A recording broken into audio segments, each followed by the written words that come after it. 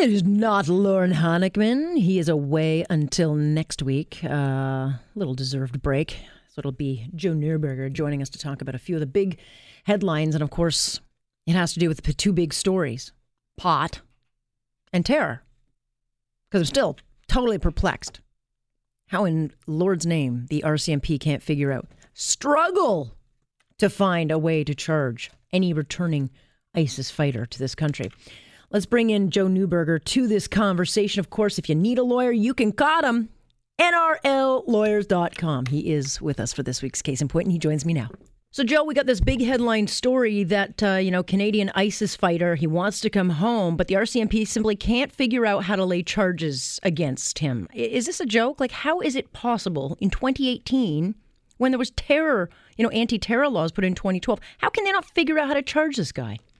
Well, they need some evidence of an involvement. If they have actual proof of his involvement in a terrorist organization, then that should be pretty clear on the legislation. Well, they got his membership. They've got his membership card, calling himself a fighter, and his whole social media account.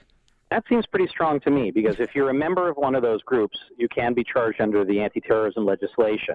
As far as any other charges in doing something in furtherance of a terrorist organization, then you would need some actual evidence of that other than just simply writing stuff.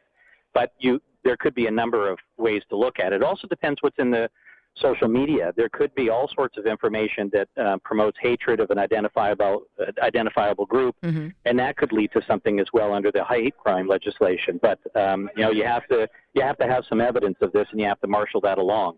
So I'm not sure why the RCMP is having such a great difficulty on this one. Well, I'm scratching my head as well, because to look at this guy in the way that Stuart Bell, who is the reporter on this, this is a guy that threatened the particular journalist who was interviewing him, saying that his head would be next to use as a soccer ball. This is a guy who's openly talked about hate against homosexuality and religious groups, etc. So right. I don't know if it's that there's no law or it's just that there's no government with the will, because this is the government that also said Canadian is a Canadian is a Canadian. And so here we've got Canadians, and there's not just one, Joe. We're talking like as many as 12 or 13 that the Kurdish government is saying, get rid of them, take them back. And I don't think Canadians want them, but the government might think differently. Yeah, I'm sort of on both sides. I do believe that if we have Canadian nationals abroad, that we should still have open borders. We don't remove or deny citizenship and return to Canada necessarily on that basis. But however, given their actions abroad, under the legislation where we do have jurisdiction, charges can be laid and they can be brought to justice on these issues. So it's really a catch-22 for an individual who wants to come back to Canada.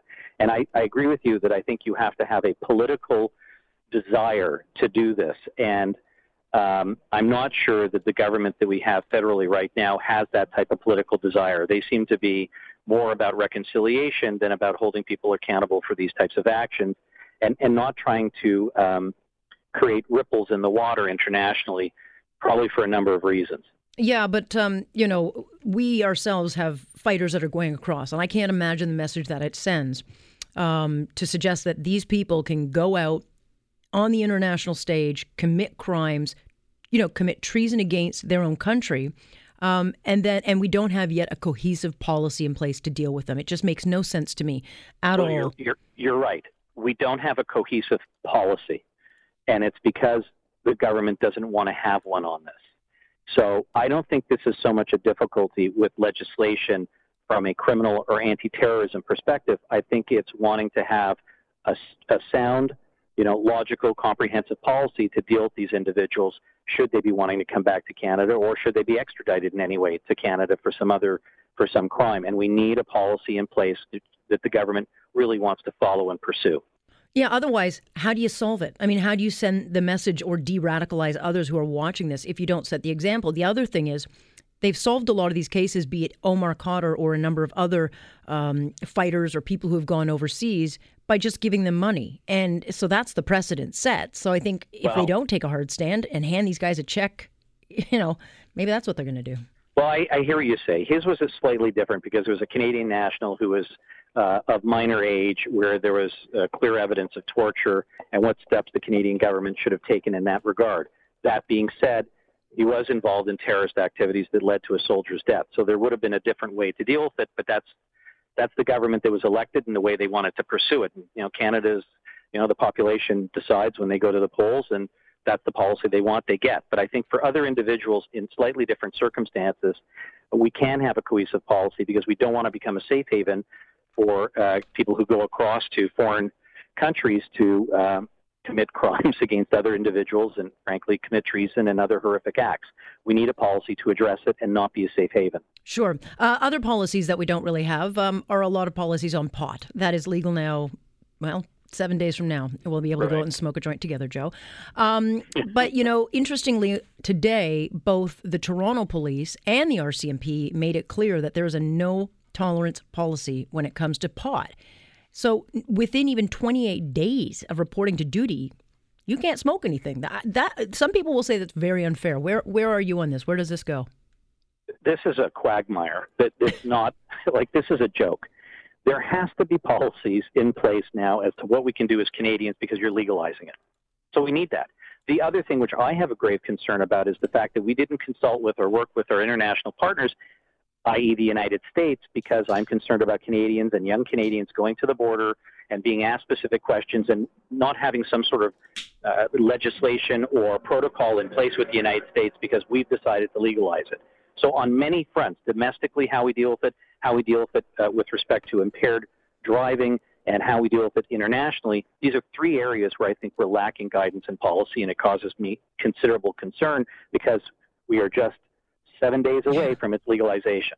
Yeah, I mean, there's no question. I mean, there was a pot group giving out pot on the street the other day, just as a promotional kind of gimmicky thing, and it sounds cute on the surface, but it's highly illegal. And if this is what we're going to see around the streets, where people are giving out pot and all the rest of it, it defeats the whole purpose of what it was sold to us on.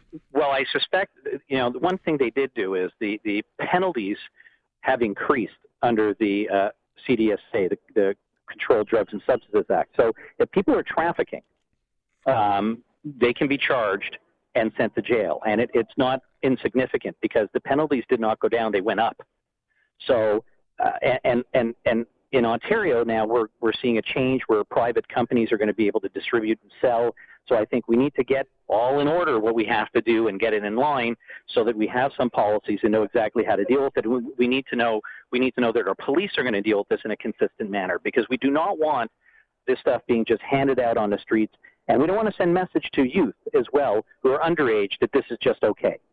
Do you get the sense that we'll see challenges by law enforcement or those who are if you're not going to let police officers smoke it, and I kind of get why they're not going to. You sign that oath when you take the badge that you're willing to go and above and beyond. And I can get it in the sense that, let's say a police officer smoked it a couple of days before and then got called in and then got into an incident where, let's say, the SIU was called in, and now they've got to test and see what happens, but you've got pot in your system and they can't determine when was that in the system. So those are the problems it creates. But on the flip side, don't these officers, whether it's RCMP, don't they have charter rights that they should be able to take part in legal activities? Well, I look at it this way. It's the same as what the policies that are in place for TTC, other public transit. Right. If you sign on to a job where you have a duty of public care, okay, you're operating a bus, you're dealing with the public, you're a paramedic, you're a firefighter, you've decided to voluntarily apply for that job and get it, and you're going to have to live by certain rules and regulations, which may curb, your private life to use certain substances, no different than you can't be drunk on the job. So I have no difficulty with that. I think these are policies that are appropriate. I don't think you have charter violations because these people are imbued with tremendous power, and not only their own health is at risk, as well as other individuals in the community. My concern lays more about how we apply these policies in the public domain. That's really what's concerning me as we get very close to this legislation now coming into power. Yeah, well, I think your phone's going to probably start ringing next week again with a whole slew of new problems, but no question, I think there's going to be a lot of haze over the next few months with what we can and can't do, and be interesting. There's going to be lots of haze. Yes. I agree with you 100%. Thank you, sir. My pleasure. Have a great show. That is Joe Neuberger joining me tonight. Man, oh man, lawyers will be getting a lot of calls in the next couple of months. Starting next Tuesday, Monday, Tuesday, Wednesday. When's the 17th? Wednesday.